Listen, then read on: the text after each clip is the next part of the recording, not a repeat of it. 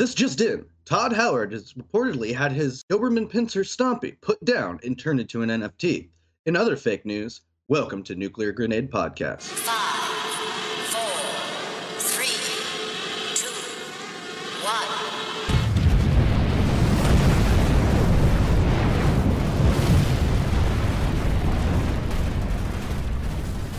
Hello, and welcome to the Nuclear Grenade Podcast. I'm your host, Justin Land, and with me, as always, Mr. Alexander Hayho. How you doing, Alex? I'm doing well. How's your day going? A little hungover. Could be better. So let's just jump right into what games we've been playing this week. You want to start us off? Yeah, the free game on Epic Games this week is Among Us, made popular by Mr. Pie, PewDiePie. Mr. Pie, of course. Yeah, he was... Of Nuclear Grenade Podcast fame. Yeah, he got famous because of us. So I think most people kind of know what it is already. I didn't get a chance to play it a whole lot. It was fun, but it's one of those games where until you know the maps and kind of what you're doing, it's not as fun because, you know, you have to go through the learning process first and figure out what you're doing. But the basis of the game is you start off and there's aliens, imposters, and then there's like human players.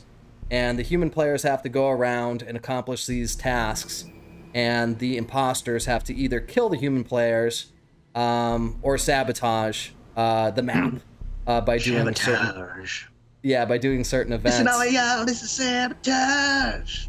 Yeah, good old Beastie Boys style. So like one of the things that the imposters will do is they'll pretend to do the human events, these little mini games that you have to go do around the ship. And some of the events have animations, and if a player sees you pretending to do something and the animation isn't going like it would if you were an actual human player, there comes a time when you meet up with the other humans and you discuss amongst yourselves with the mic, and you talk about, okay, who's the imposter, and then you kind of vote. I didn't play enough to actually get good at it or really have an in-depth knowledge of how to be good at it or anything like that. You're not the best liar in general, so. No, but it did get very positive. You'd be like, I didn't do it. You'd be like, I just saw him faking it. And they'd be like, sure you did, hey-ho. Yeah, what wasn't me, guys. Every time you get kicked out of the fucking space line. It wasn't me. It got very positive reviews on Steam. Over about 500,000 reviews, very positive. Came out 2018. Developer, same as the publisher, is Inner Sloth. So it was weird because it came out and no one gave a shit about it. And then Mr. Pie, dude. I feel like, was it the beginning of the pandemic or was it, Mr. Pie? But yeah, at some point it just caught on with all the YouTubers, the tubers. Yeah, it's gone viral. And I think one of the reasons why it's gone viral is, like you said, during the pandemic, when everybody had to stay home, plus PewDiePie.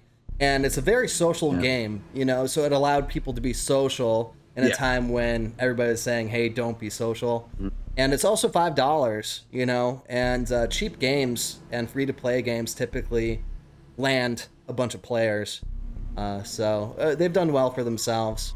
Because I had friends that aren't even like gamers or into gaming at all, like want to play it with me and shit. Yeah, it would be fun. It would just take some time to get good at it. You know, it kind of be like a board game, like the amount of time it would take to get good at a board game. You know, just learning the maps. But yeah, it's on iOS and unless Android. you're a great liar.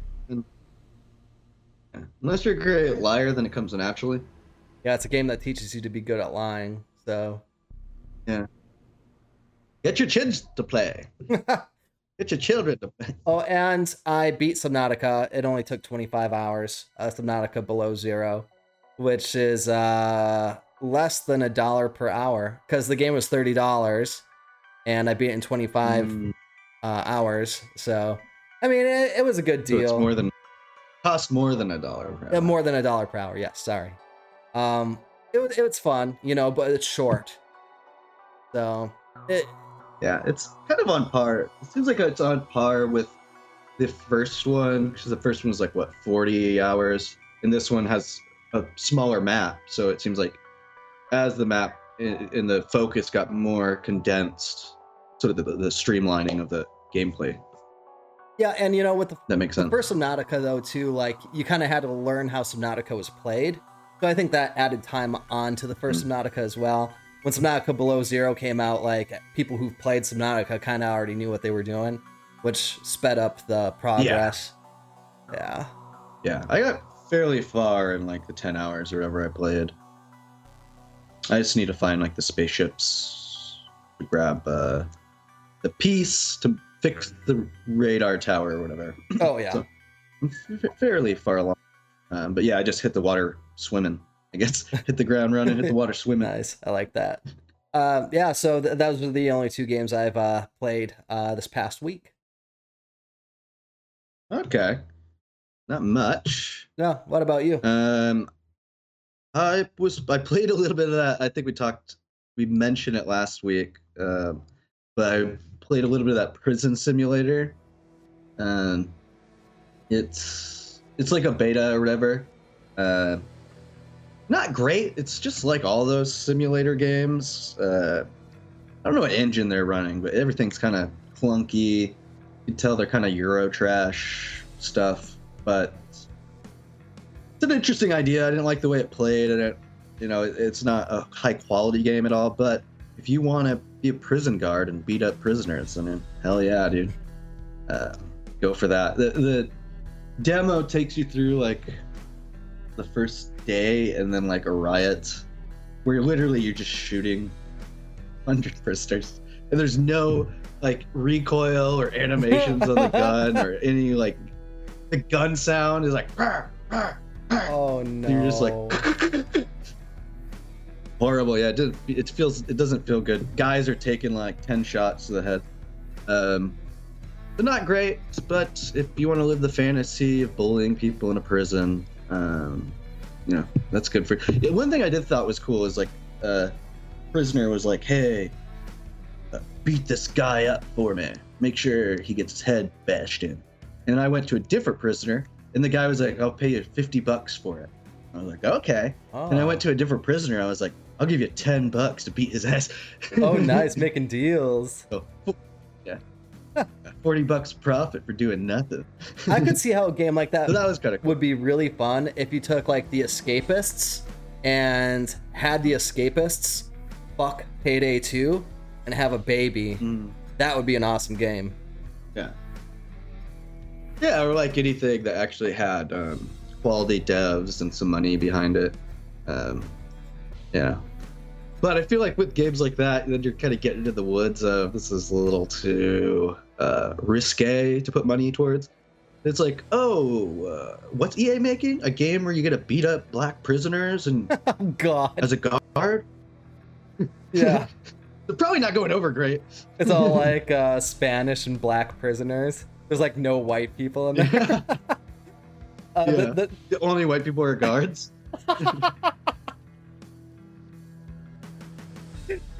Oh man. The developer on that is, I feel like they would be dumb enough to do something that tone deaf. well, I don't know, like I've never heard of the developer, and it's the same people that published it. It's Baked Games SA. But Baked Games, so I don't know, maybe they're like super stoned trying to make it. Just like a really high programmer, just how do you write a loop again? It seems kind of like Eastern European type development. Yeah, maybe. I think a lot of those games have that kind of look and feel. For the Rushinskis. So then I played Domina. I went through and did another run of Domina. I haven't played in a few years, maybe a couple. So jumping back into that, it hadn't changed a ton, but it seemed like the tweaking of the game got to a good fine point. The strategy for the gladiators is slightly different now. There's a little more to it. They added more gladiators and stuff. Easier to get like lions. So that's a cool game. I was glad to dip back into that for a few hours. You play some really fucking I actually did 2 weird runs. games, man. Yeah. So Domino's like a super. So Domino it's really is- pixelated looking. It's made by Dolphin Barn Incorporated, but it's got very positive reviews. Came out April 3rd, 2017. Yes. So it's like a gladiator thing where you get gladiators and you can like train them up and upgrade your domus and have them train more, and you can kind of control their stats, but you don't. And then you'll fight them in the arena, and you can either control that or not. I never controlled it. And I just trained their AI really high. So it's very interesting like that, because it's kind of like one of those games where you're watching the event take place, but you're doing all the build up for It's like it. a Kairosoft game. Which I really enjoy. Yeah, it's got a little bit of that in it, and I don't know, the storyline's kind of cool. Like, you were left this gladiator thing, and you'll get killed at the end if you don't release enough free prisoners to come save you, which is kind of cool. But yeah, overall, it's a very simple game, but it's got a little bit of depth there. It's not a very long playthrough. It's not very taxing on your mind and body. But overall, it's just like a fun little rompy poo. Rompy poo. Wow. Yeah, dude, I'm coming up with all the gems, Yeah, dude. that's a good one. Then I played a tiny bit of City Skylines. Played it for years. Love the game. Don't have much to say about it. Might get one of the new DLCs next week and try I it. bought that, but like I never Yeah. actually ended up playing it. Like I started to. I think I got that in Djibouti, Africa, one night when I was in my crew, bored as hell, and I couldn't jerk off because I had 2 roommates. So it's like, well, yeah, maybe the I should clues. buy a game. Yeah, remember that? So Oh, anybody were you who's a watching this, Were you a third class at the time? yes, I was a 'Cause I only I was had a one third roommate. class. I became a second class in Italy Okay. a few months later.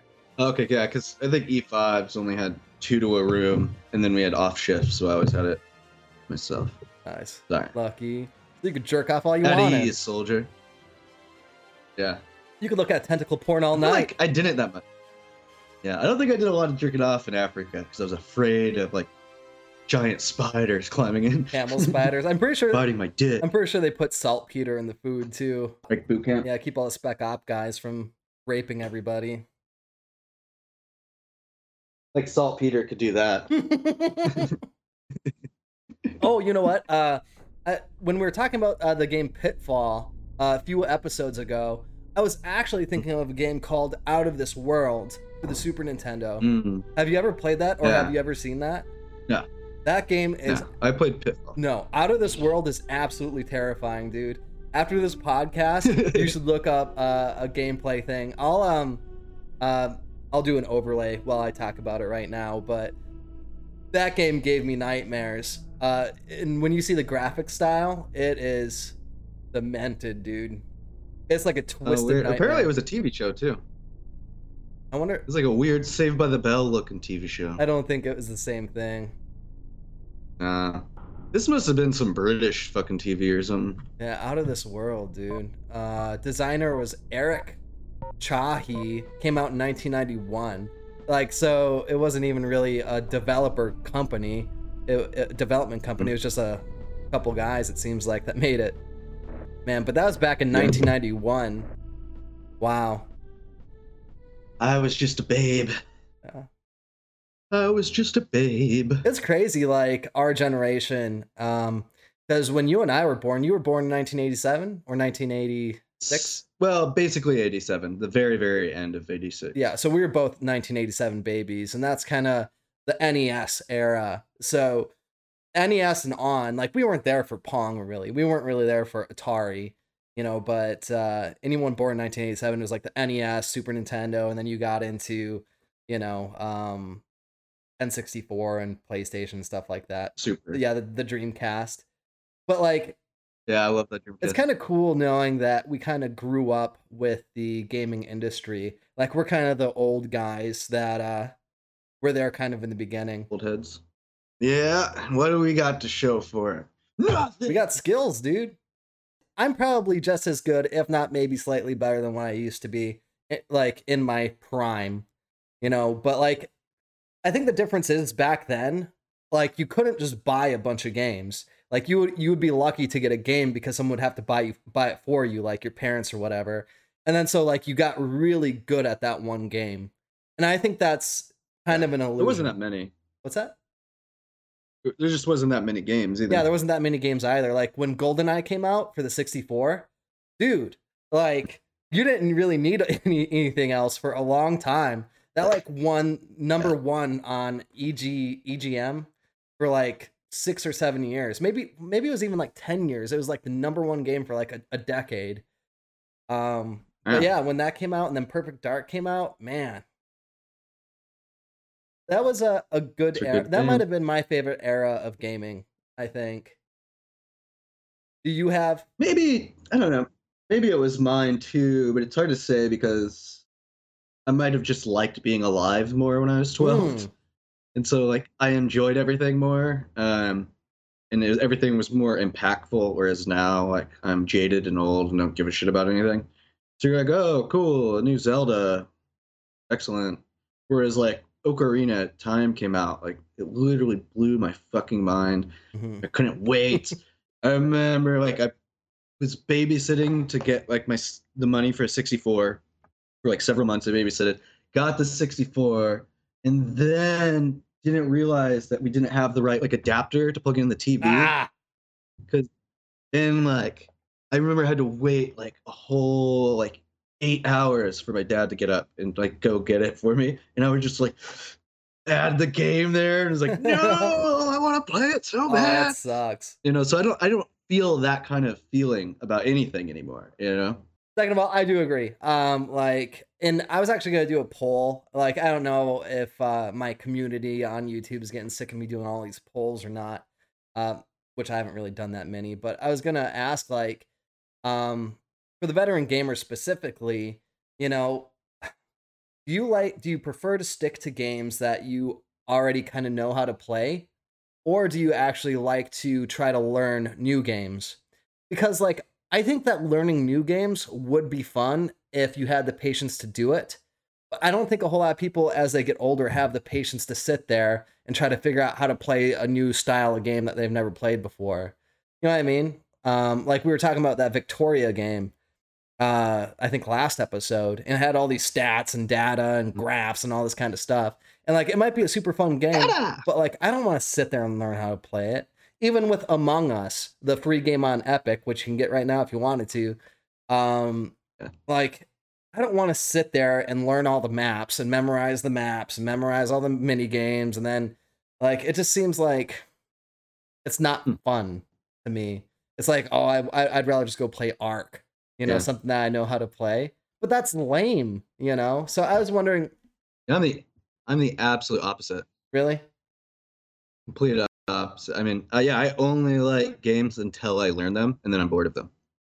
Like, I mean, I'm a super genius though, so like I just learn so fast, it's like comes naturally to me. But, wow. No, I do. Like I guess I have like not true ADHD. I've never been diagnosed with it, but I have like an ADHD gaming style. Like all I care about is learning the new stuff, seeing the new maps, seeing the way characters move, the way the gameplay works out, delving into the systems and how they work. And so the more of that a game has, the more I stick with it. It's kind of like the depth discussion we had a few weeks ago, where everything about gaming to me, and even like a lot about life, but I just like to delve really deeply into a subject until I've like until I've drinking enough water out of the gallon, and I'm like, okay, thirst quenched, I'm done playing this now. If I know, like, that's why I couldn't do Ark. Like, I know our fans are Ark fans, but like I did like 100 hours and I was like, okay, this is a fucking nightmare for me. I absolutely hate every second in this game now because I've seen everything. I know how to do everything. There's nothing in this game that I don't know now. And so that's where it loses the magic. I have to have like new hills to crest for me to get any enjoyment out of a game. And that's probably why I've started to like shorter games a lot more too. Like instead of doing like the old school JRPGs for 80 hours where you pretty much get it halfway through. Now I do kind of like a more 20 to 30 hour tailored experience, or roguelikes, or Civilization, where it's a new thing every time. Those are kind of what I like. That's kind of what the reason I game, I'd Yeah, say. see, like I have that to an extent too. Like with Civ 6, like I'll play a few maps and then it will kind of just become repetitive. And then you get to the point in a match where it's like you're either going to win or you're going to lose. Most of the time it's okay, now I know I'm going to win. It's just going to take a million turns, it's going to take forever, and it's going to get boring. Yeah. And so like I understand that. But for me with a game like Ark, it's I enjoy the getting really good at efficiency. Like how quickly, how fluently can I play the game? Like how quickly can I get prepared to fight the first boss? How quickly can I come? Yeah. Well, and then like breeding and stuff like that, and min-maxing things, and there's a lot there. and then there's bosses, and then there's multiple maps. There's so many maps. So even when you beat one map, then you can go to the next one and bring all of your stuff with you. If you have S plus at least. Yeah. So Yeah. So I mean, that's kind of what I never did. Never went to the other maps. oh yeah, like Ragnarok is probably one of the best maps. And so there's just so much there, and I think I've got over 2,500 hours in Ark, which I think is the most I've ever got in any game. And then Subnautica, I got 25 hours in Below Zero, compared to 2,500 hours in Ark. But and you like building and all that stuff. This part, I don't like a ton of building. Like I make everything utilitarian and simple, and then I move on. Like I do not give a shit. I don't give a shit what my apartment looks like. I don't give a shit what anything looks like. All I care is, does it work? Is it where it needs to be for efficiency? And then I'm done. Like I do not spend any time making shit look pretty or building. If you could build a statue or accessories for like a room in a game, I never do. If it doesn't provide a bonus, I'm not building it. I'm not wasting my fucking time. I got shit to do. We were talking about story and how I usually skip story, and you brought up the point that brings like for you that adds atmosphere to the game. It kind of immersion into the game rather than just skipping the story, and then you don't get that immersion. But like in Ark, like part of the immersion for me, since there isn't a story, is like going back to base at night and like feeling comfortable there, I guess. And like, it's raining out and you got everything lighted, all the lighting really nice and stuff like that. But really, I'm more of a form and function type of guy. Like I like it to look nice and organized, but I'm not going to put like couches over here and rugs over there. Yeah. Like I'm not that, feminine, I guess, where, I'm going to nest. Yeah, I'm gonna put a flower pot over there. I did that with Raft, but that's only because that's the only thing you can really do in Raft. I was gonna download that. I think I did download it again, and then I was like, I'm gonna play this, and I was like, oh wait, no, I'm not. Yeah, it's like a more shallow version of Ark. Yeah, it needs more. I think it needs more. It's a good game for younger people. I had a lot of fun with it. I'm not trying to say I'm above it or anything like that. It's a good game, and I recommend people give it a shot. It's a lot of fun, but there's just not that much depth to it. Mm-hmm. Yeah. Yeah, I think, it's good for like, I'm going to play this for 20 hours and then put it down. Yeah. For a type game. Yeah. All right. Yeah, let's see. I think I played, I did some more Subnautica and Legends of Eidolon, and then I did a wee bit of BattleTech, which man, there's something about this game.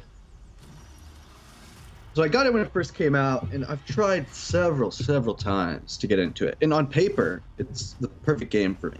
It's got giant fucking robots, love mechs, You know, got all different types of mechs. It's a tactics game. It's got cool story where you can upgrade your ship and your guns, and you can choose the loadouts of your game. There's hard points, and like you can knock over mechs, do like specific strikes to kill the pilot, but keep the mechs. You get more salvage. Nice.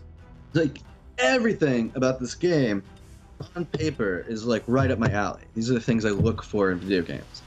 But in practice, it's not a bad game. It's just not fast enough. I think it comes down to there's something that it just kind of lags out for me, where everything moves a little too slow. The animations, you know, take too long before they even start moving the actual thing. When they're firing, it takes long. So everything is just kind of like stuck in molasses or something. Where it's there, it's doing everything correctly, but it's just slower and stickier. It's turn-based strategy game. Yeah. Yes. That's the first time I've ever heard of it. Turn-based, yeah, tactics. It looks fun. Yeah, and it's based on like Mech Warrior tabletop game, BattleTech. I believe it was like I think Warhammer 40K, but like BattleTech has their own rules and stuff. Interesting. Yeah, I mean, it got good reviews. Yes. Yeah, I mean it's a good game, but it's not a great game. Like it has everything that should be a great game to me, but it's just not. So I find it really hard to stick with it, even though I want to get further and see what the rest of the game's like. Oh, that's too bad. Because like when I'm looking at it, like I can see, like I'd be kind of excited to play it. Like it looks fun to me, but like hearing you talk about it, like I can see how what you're saying would be the case. So that's too bad. You know, maybe they'll learn from this one and come out with a BattleTech 2 and streamline it a bit. Hopefully, yeah, we'll see. It's been a while. It came out like 5 years ago or something. 2018, April 24th, 2018. Oh, really? Yeah. I feel like maybe the last expansion came out in 2018. I'm looking at it on Steam. Oh, it's the developer was Harebrained Schemes, but the publisher was Paradox. So at least the devs had some experience behind them. I guess it was quicker than I thought. That's very surprising to me, though. It feels older for sure, and it plays almost older, I'd say. Yeah, it kind of gives me some StarCraft vibes a little bit, like StarCraft 2 vibes a little bit, just kind of how it looks, from what I'm seeing on Steam at least. Yeah, and I mean, the art design is really cool. I really like the BattleTech mech style. It's very industrial and a little more realistic. I mean, I do like robot my mechs to have arms, but like they do kind of the mech warrior style where a lot of them don't. It's like my arms are giant guns. Yeah, that's all you need. Yeah, kind of like a walking Tyrannosaurus Rex, but it's just cool because you have a lot of different styles. Yeah. Did you ever play Mecha Warrior for the Super Nintendo back in the day? Yeah, where you're the first person piloting. Yeah. Oh man. Yeah. God. Oh, and I also remember the little one. Did you remember the one? I think it was like Sega Genesis. Maybe it was probably on Nintendo too. But you could control the top and the bottom. So two different people. One would control the legs of the mech warrior, and then the other person would control the top of the mech warrior and do the shooting. Vaguely. And it was frustrating as fuck with the little brother. Like, you're an idiot! You don't know walk right! No, you don't get to shoot, because I'm the shooter! I'm the oldest! Oldest always shoots! You know what's funny is I was a younger brother, but I was always way better than my older brothers. And they'll admit to it. Like, they'll tell you straight up that that's the case.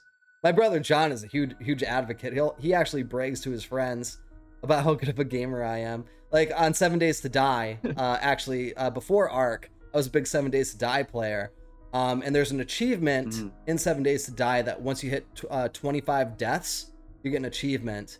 And I've got over 1,000 hours in 7 Days to Die.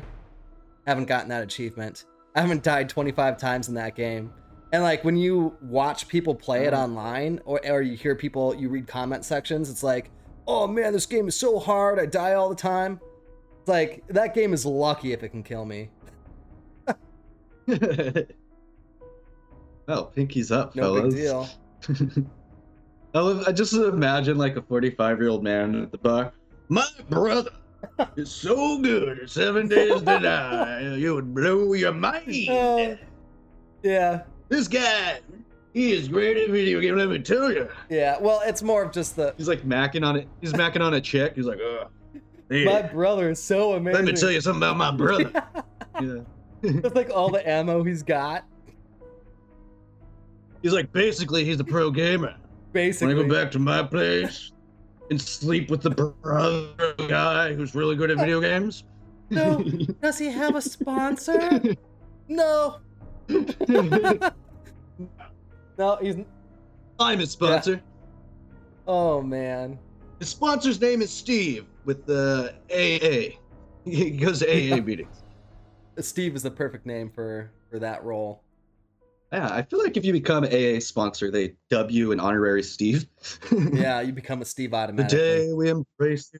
Yeah, we embrace you into the fold of AA counselors and sponsors, and you will be dubbed Rise Steve. Yeah. Alrighty, so that's what I've been playing. That's BattleTech. We'll see if if it sticks this time. I might tweak the settings too and see if there's ways to like really speed it up. Maybe get rid of the animation and shit. Yeah. Like with, because I definitely turned it into a faster combat. But... well, like with Civ 6 and Civ 5, like that's one thing that I always do is I shut off the animations and stuff. That way, as soon as I click, it's like, okay, they're just there, you know. You don't have to wait around for the animation to play out. Yeah, in tactics games, I think it's really important. Especially just these slow ass mechs. It'll take a mech, like, you hit a mech to stagger it, right? Like, because you can get the knockdown, which is a superior way of killing the mechs. And it'll fucking take like 30 seconds to fall down. Like, just fall down. Dude, the animator spent a lot of time trying to make it look good. All right. Fuck those animators. They did a shitty job. Dude, they spent. I hope they did extra work so I could skip Think it. about the money that was spent for those animators to animate that, and you just want to skip it? Come on. Yes. Yes. I want to skip it, and if I see them out in public, I'm gonna spit COVID into their eye. Oh man. I was in a gas station today, and I'm in Florida, and like nobody cares about COVID, and nobody's cared about COVID here for like 2 months, 3 months. Like there's no masks, nothing. But today, like I was in the gas station, some guy turned around, and was like, I'm like, dude, it's a little soon to be doing that. Like he didn't even bother to cough into his hand, let alone into his arm. You know, it's just like, come on, fucking douchebag. Hand's almost worse. It is. Yeah, it's so hilarious. Yeah, and like I remember in Japan, like I like the masking thing. I don't think it should be mandatory, but I do like if you're sick and you have to go to work, wear a mask. That's fine. Nothing wrong with that. You're helping other people. That's good. And also, where are all these adults coming from that never learn how to cough in their fucking I don't know. Where are they? I don't know. Are they being released from jungle cages and let out into the fucking wild? Just these ape beasts of human beings. There's like a bunch of slime in their hand. Yeah. And then they go around touching stuff. Yeah. Oh, do I want this bag of chips? No, I want this. No, not that one either. Yeah. That's exactly what happens too. Dude, like it was my first week in boot camp, and it was like winter time. And so we were given these white scarves, and we were marching, and I had and you know how it is in Chicago. In boot camp, you're in this compartment with all these people from all over the US, and it's fucking disgusting. And so everybody's getting sick. And recruit crud. Yeah, recruit crud. And so we're marching, and I got this white thing on, and I sneeze into the scarf. And when I got back to the compartment, I looked, and it was bloody, and there was like veins in it, you know? And the whole time, I was never allowed to wash it. So every time I had to go out and march, and you had to like wrap it the same way, you know? So the whole time I was in boot camp, I had this crusty ass, bloody ass, green, veiny, loogie stained. This is horrible. This is a horrible. Why did they let you watch? They let you watch everything else. I was treated really well in boot camp. Like I was actually, because I was like the RPOC, You weren't allowed to watch. but like that's because I wasn't really part of like the compartment. I was the RPOC of the the APOC, and then I was the RPOC of the ship staff of Ship 7. Of it, yeah. I was on ship staff too. Were you? Were you like the main guy? Yeah. No. I was like, what was it? It was some easy ass shit. I basically scammed my way in with a buddy to get like the easiest job. I think it was like Mailroom or something? yeah, refilling like or like toilet paper rolls or something. Yeah. I basically did absolutely nothing except go to the muster, and then sometimes I'd do the watch there. Like a 4-hour watch. That was pretty For the much it. building. Yeah. Yeah, I was in charge of everybody. And so Yeah. like Oh, and everybody then- loved me. And then in the squadron or whatever that's called, I was the they made a new PO that didn't exist. They made it specifically for me as the reading PO. Oh. So I was the only guy that read anything because I was the only one that could like read without being like Bush, Oh, no. and I knew how to project my voice. You were articulate. And that was cool because it's like that's a sweet job. Yeah, that's a sweet job of just talking. Yeah, I would actually. But that's gross. Yeah, it was gross. And like, yeah, I was like, I would just walk out of the compartment, and like nobody would ever question me. So like, I just had free reign. Yeah. I had the easiest time in boot camp Yeah. ever. I was spoiled. I was. Head over to the mixed gender ones. Yeah. Well, we were co-ed. We Remember were those? co-ed. My. Oh, you Yeah, were Ship co-ed? 7. Yeah, I was in an all male. Oh yeah, no, Ship 7 was co-ed. You know, we were in 2 different compartments, but like we would sleep in the 2 different compartments, but in the day we'd all Mhm. be in one. You know. But Yeah. that was Ship 7. I remember those. So when I was in the all guys, I think they put the sexiest dudes away from the women because we just can't be trusted. Oh, okay. But I remember like the first couple days, you'd go in the mess hall and you'd see girls, and you're like, ugh. They looked bad, Ugh. dude. What are they only? They looked get ugly women? bad. They look so bad. They have a shitty haircut. They're not allowed The to shave. glasses. They're like hairy, giant, gross glasses. Yeah. But then I remember like 2 weeks in, you're like, yeah, they're not that great, but they're fine. And then like a month, and you're like, oh, she's so fucking hot. Oh, I just want to smell her hair. I didn't find out. You like haven't been around a I didn't girl. find out until later, but there was a girl that was in my compartment that was giving blowjobs out in the laundry room. I was Ah, awesome. never invited to that. But Of course not. I'm pretty sure she had herpes, genital herpes, because she lifted up her shirt once and like you could kind of see like all these red dots. Maybe it was because she was. Anyway, we should probably get back to the video games. All right, what you got for us, man? I guess we'll move on to the Fucking news. crusty ass sailors over here. Yeah, dude. Look, it informs our opinions on video games or something. Yeah. So it looks like Cyberpunk has gotten a new game director. Da-da-da. So Gabriel Amatangelo Zoom who joined CD Projekt in January 2020 as creative director, has taken over from studio head Adam Badowski. I'm actually surprised it took this long. The other dude probably should have been fired immediately after the clusterfuck that happened. Obviously, it's probably not just the game director's fault. Probably a lot of to ship the game probably has a lot to do with shareholders and all that. But this is how things go. On to one guy, he takes a rap, he gets fired. So the fact that it took 5 months before at least making a public move to show that they're addressing change, whether they're doing that or not, is beside the point.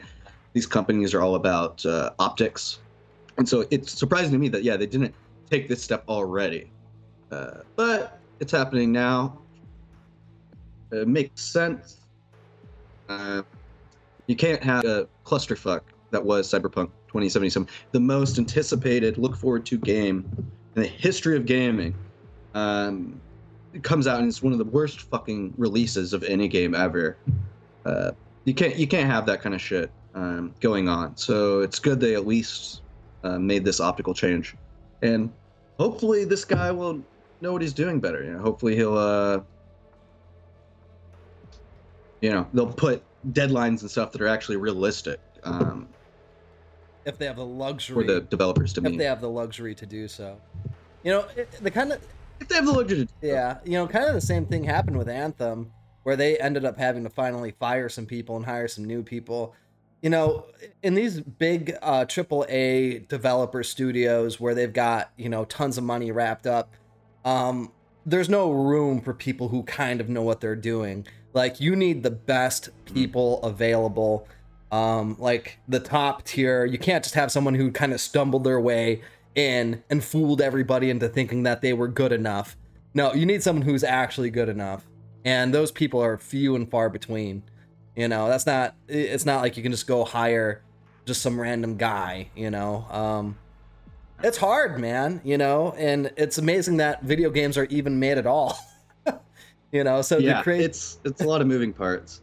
It's a lot of moving parts, and like a game director, if I'm not mistaken, they're kind of like the orchestrator, where, you know, hey, programmers, we need this shit done by this time. Graphic artists, we need this shit done by this time. And so, like, they kind of have to kind of know everything that's going on and how to kind of synchronize it all to meet up at one singular point at a given time. Yeah, and it takes like a creative, specific type of mind where if you have deadlines that are, you know, are unrealistic, you got to have someone that really knows how to get people motivated, get projects lined up in a way that maximum efficiency can be used so that you can get as great of a product as you can within the limited time that you have. So hopefully this Amatagello has that ability. Again, okay, so Adam Badowski wasn't let go. I thought he stepped down. I must have misread that. He's just moving over. So he's moving over as studio head, and only going to do that now. He's not going to be the game director. This will apparently allow him to focus more on one role, and they're going to move to a new strategy of multi-game development strategy. So I think what they've been doing is like their teams on working on this game, but now they're going to try to get it set up to where, you know, the art department's working on this game while the devs are working on this part of the game, and then kind of create a more assembly line approach that way. But we will see. They also have the roadmap out for CD Projekt Red, which looks like we got 1.2 by the end, by the end of 2021. We should get free DLC, multiple updates and improvements, and a free next-gen console update for the people on PS5s and Xboxes. So hopefully they that works out for them. I think they did do a lot of work. They put a lot of work into the game. I checked it out a couple weeks ago after the 1.2, and you know, I didn't have a ton of issues like a lot of people did because we're PC gamers, but a lot of the performance issues were definitely fixed, and then a lot of the really T-poses and like some of just the dumbest bugs on the planet were fixed pretty good. There's still underlying problems with that game that I don't think can be fixed. I mean, the way the cars work, I mean, you had GTA. You see how they work in GTA. GTA 3, I believe they work better than they do in Cyberpunk 2077. So I got used to them. You know, they're not as tight. Well, I'm not talking about driving. I'm not talking about the driving. I'm talking about the AI. How it doesn't know, like the cars will just disappear. They're not actually real objects, it seems like in the game. And then if you park your car on the road and leave, the cars will just sit there and never do anything, and they'll back up, and you can see the back up till they just start popping out of existence. And it's like, this is, I'm sure the programming of that is very complicated, especially in a game like this, but it already exists. You know, it's like you already have the perfect model of how that's done. You can see what it should look like. So do Yeah. that. I mean, you don't. It's like someone selling banana sandwiches, and you're like, I know, I'm gonna make a banana sandwich too, and sell it right next to it. But mine won't have any bananas. It'll just be bread. They probably Rockstar Games probably keeps their code secret, you know. So absolutely. like you can see, look at it. You can look at it, but then you also have to figure out how to do it. You know, it's sorcery. You know. Yeah. Well, I have trust that if you're running a game company that's gotten as big as CD Projekt Red, yeah, you could probably pay someone enough money to figure it out. You could find someone who's smart enough to figure it out. You could probably hire an old Rockstar dev or something. Yeah, maybe. So. Yeah, you know, it's kind of ridiculous. I had a lot of fun with Cyberpunk 2077, and I'm a PC gamer as well. I had a few graphical issues, like multiple items spawning during cinema scenes. But the only game-breaking thing that ever happened to me was one mission. It was like a side mission, so it didn't break the main story. But something happened in one of the buildings, and it just broke the mission. Like, there was no way I could ever complete the mission. I tried to do a workaround to try to figure out how to get around it and complete it, but it was just impossible, you know? So that was the biggest problem I had with that game, which is very minute compared to what console players experienced. I did a review on Cyberpunk 2077, and I was like, yeah, it's a great game, you know, not realizing that all the console players got screwed. So yeah, but that is, I think like a lot of people with the like CD Projekt Red thing, and I think there's extra vitriol because it's like the Blizzard thing we were talking about before, but we trusted them. They had done so well, they were saying all the right things, to then have this be a product. And the biggest problem though isn't that they released a buggy game too early. I get it, they pushed it back like 3 times, it wasn't coming together. They probably were forced to put it out. But when they purposely didn't send the code to like the Xbox code and the PS4 codes to people until the day of, and you weren't allowed to show any footage of that until that is hiding. You are hiding the fact that your game does not work at all on those consoles, and you are lying through omission to those people and stealing their money. And it's incredibly fucked up. What they should have done is released it on PC first and said, look, we're sorry, or Xbox and PS5s. Look, we're sorry, these ones came out first, but we need a little more tweaking and optimization to get it to run on these old machines. Guess who loves that? Like, not all the gamers love it, but the people at Sony and Microsoft love it, because now it's pushing people towards buying the new consoles if they want to play the game a little early. You know, and then give the older one a couple extra months, you know, to get those optimization down to where you could actually run the fucking game. You know, I didn't. That's just credit. I didn't hype up Cyberpunk 2077 as much as most people did, and you know, maybe this comes with being an older gamer as well. But like, CD Projekt Red was known for the Witcher series, and that type of game is a billion miles away from the type of game that Cyberpunk 2077 is. You know, you would expect a company like Obsidian or Bethesda, ZeniMax, the publisher, to put out a game like that. You know, CD Projekt Red never did. You know, so they're newbies. They were newbies in that space. So it's not even though you could be the most experienced developer on the planet at like first-person shooters. You know, then you go to making a real-time strategy game. You know, you're kind of starting off at not ground zero, but you're not making a first-person shooter game anymore. It's completely different.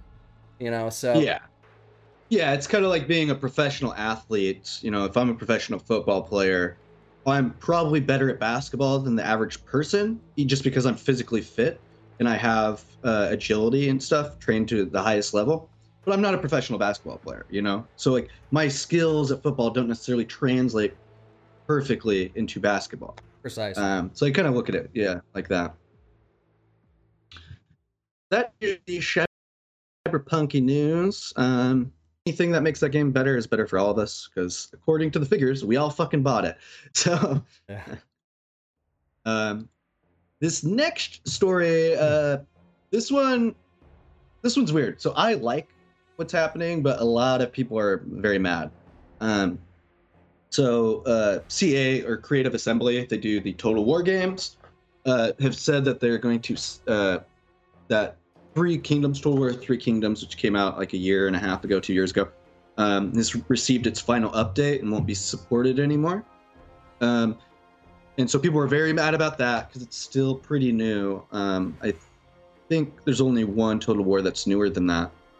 I really enjoyed the game. I still really enjoy the game. I don't know how much continued development these games need, or if there's any problems that demanded be fixed. So I don't know why people are pissed off about that. But they're moving that team. It looks like they're going to focus on creating a Romance of the Three Kingdoms game, which I don't know if it's going to be like the old ones that were made back in like the 2000s. But I really like those because they were kind of like a Crusader Kings 3 in a way, where there was some strategy to them, but there's also like house politics and dynamics and family arranging and like having children and stuff like that. And I always love those type of games that have those options. So I don't know if it's going to be like that or if it's just Romance of the Three Kingdoms, the Chinese tale, which I believe is open source. And they're doing a game that's just based on that. So we'll have to see. But I love the Romance of the Three Kingdoms, the stories that I know from it. And I really liked Three Kingdoms in general because I just really love Chinese history. And I think like in America and in the West, broadly, there's very little Chinese content, like really good games set in China. I think this, like Assassin's Creed, I think did a Chinese one on like the Game Boy or the PSP. But I always wanted like a full Chinese Assassin's Creed, like cultures that I have way less familiarity with. So I think more games set in China will be cool. Again, I just really love the history, and I think Total War, every one of their games are pretty good. They're not all bangers, but they have a lot of bangers, and they're all pretty good. So more from them is better for me. I put 104 hours into Total War Three Kingdoms, which isn't a whole lot. Yeah. It's not a whole lot considering it takes about 40 hours to actually complete a file. Yeah. But I enjoyed it. It seemed kind of like a not as good version of Civilization 6. That's kind of how I felt about it. I learned how to play it, and Is that how you feel about Total War in general? Three Kingdoms was the first Total War game I ever played. Oh. Yeah. How did I not get you playing Total War games before? I don't know. I'd seen it, but the person who showed it to me, I didn't really trust their taste. It was kind of this weird person, and I was in the barracks, and he's like, "Come over to my barracks and let me show you." Pecoraro. No, it wasn't Pecoraro. It was so I didn't really trust it. And then Three Kingdoms was coming out, and it was kind of hyped up, and it's like, okay, I'll give it a shot. But I'm looking at it on Steam here, and it's got mostly positive reviews, but the recent reviews are mostly negative. Is that because? Yeah, I believe. Yeah, from what I understand, it was getting review bombed because they did their final update, and they're not going to keep developing. Maybe it's kind of like no more free stuff type of thing, where it's like. Well, I don't know. So, how do I say this carefully without it being taken out of context? The Chinese gaming base of players are very particular about any game that has to do with China or a game that they like that doesn't have Chinese support. I've seen it on several games where they were popular games, but they hadn't released Chinese support yet, and they would get review bombed. You'd see discussions, a lot of vitriol. And I don't think it's, because they're Chinese. I think you're just talking about a population that large, so that any negativity that comes from that population is going to seem larger in volume, just because mathematically it is. Not that they're more particularly aggressive than American gamers. We're quite the fucking neckbeard assholes too. I do think especially games that touch on Chinese or China, and they're very nationalistic people typically, so they like, they want to be represented. And this was kind of one of the very first really big games to really kind of represent, mainstream games, really represent China culture. So I could see that being some of it. Again, it could also be just 14-year-old nerdos in general being like, yeah, I want more stuff. But I didn't. Maybe I have to look too deeply, so correct us if we're wrong in the comments. But I didn't see anything where it was like, oh, you have this glaring game-breaking bug and you're not fixing it. That's why you're getting, because that I could understand. It's probably that Chinese Winnie the Pooh ass motherfucker hiring a bunch of government officials to write reviews. Yeah, dude. Dude, leave Winnie the Pooh alone, dude. Yeah. But one thing I do want to touch on, though, about the Total War is there's aspects of it that are similar to Civilization and are worse than Civilization because the main focus of the game isn't the overland map, which is weird because you spend a lot of time on that map upgrading your cities and control points and the nodes. However, the fucking balls of the game, that meaty ass of the game is the real-time battle, and having thousands of troops that you can control. And like my first game was Rome, the first one, and god damn, that game blew me away so much as like a younger gamer. And I really like what they've been doing with the series. I recommend checking out the Warhammer one. Warhammer 1's my favorite by far, because I don't know, adding magic and adding all these systems that you couldn't add into a typical history one just made it really cool. And they have so many races and they're more unique, because it's easier to be unique when you're like a mutant rat versus a lizard man than if I'm a Roman guy from the south of Italy or a Roman guy from the north of Italy, So it's easier to have wider ranges in the art style and the playability of the characters. So that one's really good. What I did like, though, about this one in particular was the Three Kingdoms. What it did was it took the historical ones that they've always done, and then it took a bit of the magic from Warhammer. And they, instead of making a purely historical, like Chinese history battle, it was inspired by the Three Kingdoms storylines. And so you have these famous historical characters who are more myth than historical at this point. And you get this kind of really good blend that scratched an itch for me of having that reality there, having that history there, but not being dominated by the history, being like, you know what, though, we are going to have a little bit of magic, we're going to have a little bit of this and that. It's a game. And with the Chinese myth, it works so well. So big fan of those series. Yeah, I liked it. I think that was the first full-blown review video that I ever made. It got like 2 views, and then it just like disappeared. Hell yeah. It just disappeared off the internet. Like nobody ever saw it. I don't know what happened to that. How pissed were those 2 people? I think it was a good review. I think yeah.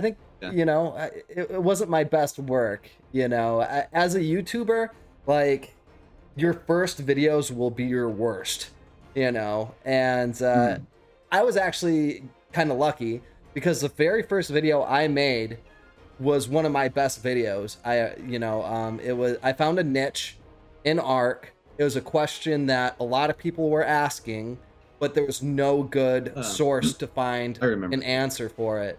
So I made a video about how to increase Wild Dynamax level cap, and that really helped me grow as a YouTuber. But what sucked is that like my video quality, my video production was so shitty that I was getting all these views and stuff, but the videos that came after it were garbage. Nobody wanted any of that. Yeah. But Yeah, that's just kind of how it is. The pop, right? yeah, but the more you play, the more you do, the more you'll learn. You know, you learn better, more Hmm. advanced editing skills and audio skills and all that kind of stuff. Oh, Yeah. kind of a side But tangent. I would definitely. Yeah, but I'd recommend either picking up Warhammer 2 Total War or 3. I don't know if 3 came out or it's coming out soon. Maybe wait for that one. And then the final piece of news we got is Far Cry 6 is coming out. They just released the game trailer. We both watched that earlier. It looks good. They're doing some different stuff with this one though. For one, your character is not a blank slate. It's a Cuban guerrilla chick who, from the video, from the trailer so far, it looks like she has personality. Looks like she has, a viewpoint and is like we only know from the clip, but it looks like she's a full character. Whereas in all previous Far Cry games, you were just white hands. You didn't have a face, you didn't have yada yada. You were basically generic college white guy every single time. And so that was kind of like your blank slate gamer. Your character never said anything that was not cliche or stupid or just obvious. And the whole point of Far Cry was the bad guy. At least since 3, the bad guy is what the draw is. You are a nothing nobody, but we have the Joker. Mhm. And so you have these really cool bad guys with unique perspectives. A lot of people didn't like 5 as much. I lived in Montana for a long time, so I had a particular affinity for it. But I really like that this kind of cultish guy who thinks he's doing the right thing, but you can kind of see the edges of his like authoritarianism and power hungriness. And then before, like the other two before, were also like were particularly great bad guys. So this, I didn't necessarily see a bad guy. Did you, Heo? No, I was more just blown away kind of by the graphics. I don't know how much they're gonna Mm-hmm. dumb that down. That might just be like the raw footage before they kind of lower the resolution on everything. Or it could have just been cinematic footage. But from what I saw, like the foliage and the graphics really kind of blew me away. I don't know if they're using the Unreal Engine 5 or something, but it looks Yeah. really good. So we'll see how the gameplay actually pans out. I haven't been super Yeah. impressed with the last couple games. But I've always been a fan of Far Cry. I see the potential there. So Mm-hmm. hopefully they hit all the right notes. I mean, they've had plenty of previous Far Cries to learn off of. So hopefully they take what they know and improve upon it and make this the best one yet. Yeah, there's like a few. For one, all the Far Cry games usually look really good. I think they do a good job on the graphical area. Uh, I don't like the. I just hate Ubisoft games at this point because I hate doing like go here and clean out this camp and go here and it's like do this exact same thing 5,000 times. Um, but I have always played through all the Far Cries. I don't do everything, but I'll do a good run through and I enjoy them. In this one though, there's like a few things though that this one looks interesting too, besides just the character deviation. Is it looks like you're gonna have some sort of like what's like Jimmy rigged or jury rigged contraptions, weapons and stuff. Look like you're gonna have some like cool like little type of like guns and gadgets that are like that, which seems interesting to me. They had like one that sings like the Macarena or something when you shoot it. So if they play with that a lot more and really see we see something like interesting in that aspect, that'd be very cool. And then finally, I think the biggest thing coming out, at least the most important thing to me, is that they're going to have a wiener dog in a wheelchair, and it is adorable looking. So if you Oh, love if you love doggies and wheelchairs, this is a game for you. hip dysplasia is a thing of the past. Now you can just get your dog a wheelchair. Yeah, yeah, dude, and they look super cute. Yeah. Yeah, yeah. Yeah. Did you have any final notes there? Anything else you want to touch on? Why don't we talk about the poll results for Subnautica versus Ark? Alrighty. All right, let me pull it up here. I'll just take 1 second. Okay, so 6 days ago, I put out this poll asking, as a whole, which game is better, Subnautica or Ark? And I said answers will be discussed on the Nuclear Grenade podcast. 98 votes, so pretty much 100 people voted, which isn't the biggest voter pool in the world. But 95% voted for Ark, and only 5% voted for Subnautica. 0% voted for Subnautica below 0, but I would say that Subnautica and Subnautica below 0 are pretty much just the same thing. So 5% versus 95. It's almost like a different map, like in Ark. Yeah, except with Ark, it's not a whole new different game. It's just another map. Yeah, it's expansion, yeah.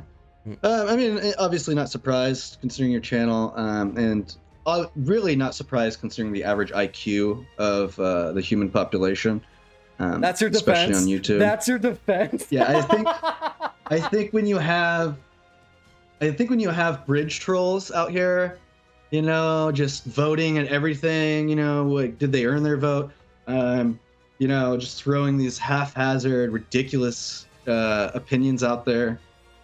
These are the results you're going to get. I mean, if you look at statistics, only, you know, about 5% of people are, you know, a genius. So if you think about it that way, clearly the people of high IQ, of worth, of intellectual growth and prosperity, they're the ones that are making the proper call with Subnautica.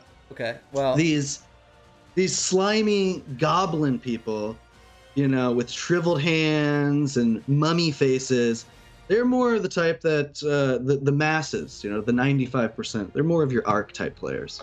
okay, well, yes. Talking about stats, let's see here. Subnautica. So we'll count both Subnautica and Subnautica below 0. You add both those up, it's about 24,000 current players. And then you look at Ark, 79,000 current players. And below 0 just came out, you know, and Ark Survival Evolved's been out for almost a decade now, I think. Yeah. So Ark is just killing both the Subnautica games. Well, by that metric, Candy Crush is better than Ark. Candy Crush isn't on Steam analytics. No, but it's still far more widely played. But we're not. I mean, better game, clearly. We're not talking. Obviously, the better game. We're not talking about Android and iPhone games. Well, why not? If we're just talking basing the best game on how many people are playing it. Well, you want to talk about specifics? We can have a debate if you want to debate, man. No, I think the what people are looking for in games is kind of the real difference there. I think someone like me who doesn't have hundreds of hours to spend, I can't play Ark. Like, I'm just not ever going to do that again, probably. Enjoyed the time I spent in it. Had a lot of fun playing with my friends and stuff.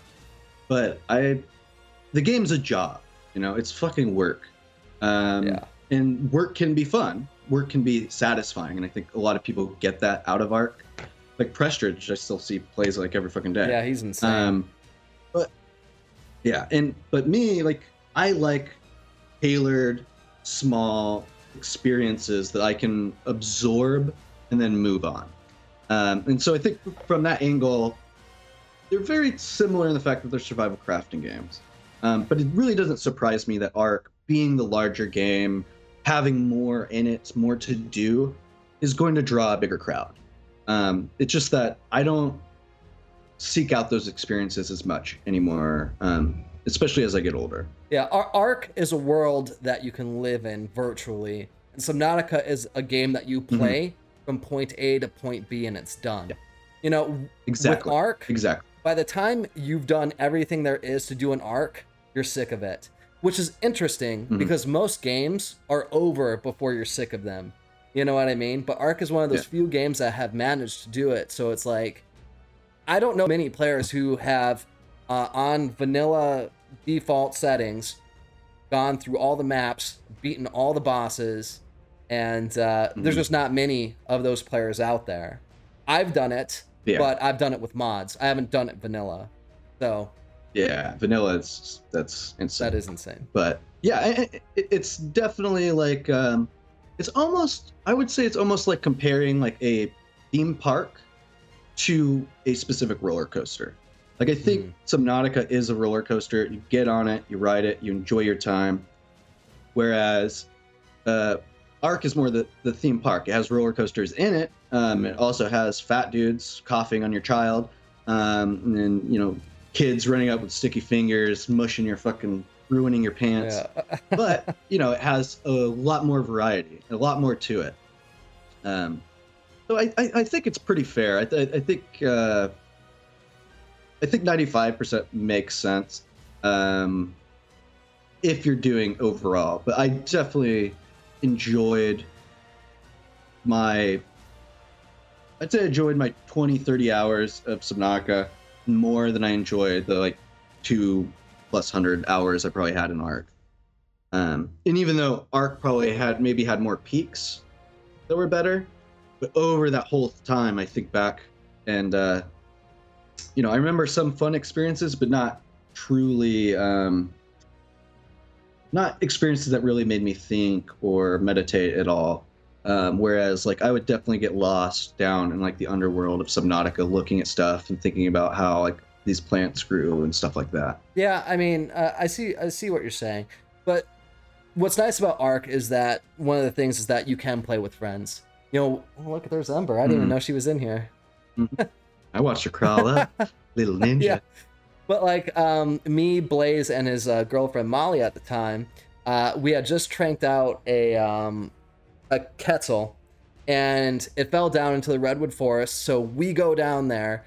A Spino's attacking some raptors by the river, and close to the Quetzal. So it's like, oh shit. We hope that it doesn't hit the Quetzal. So Blaze and Molly land first, and they both get killed. I manage to survive. I get spikes set up around the Quetzal, and I you know, kite the things away. Blaze and Molly come back, and nighttime falls, and I'm kind of going around the perimeter at night, making sure that there's no Troodons or anything. Sure enough, a Troodon jumps out of the bush, bites me a couple times. I run back into the spiked area, and like I pass out as soon as I get in there, you know. And Nice. Molly and Blaze both saw it. I'm like, I'm coming, please. You know, and so like those are the types of experiences that you could never get with Subnautica, and I think that's one of the Absolutely. reasons why it's 95% to 5%. They're just two different games too. Yeah. You know, they're both survival, crafting. Really, yeah. But one's multiplayer, one isn't. One has a million maps, one doesn't.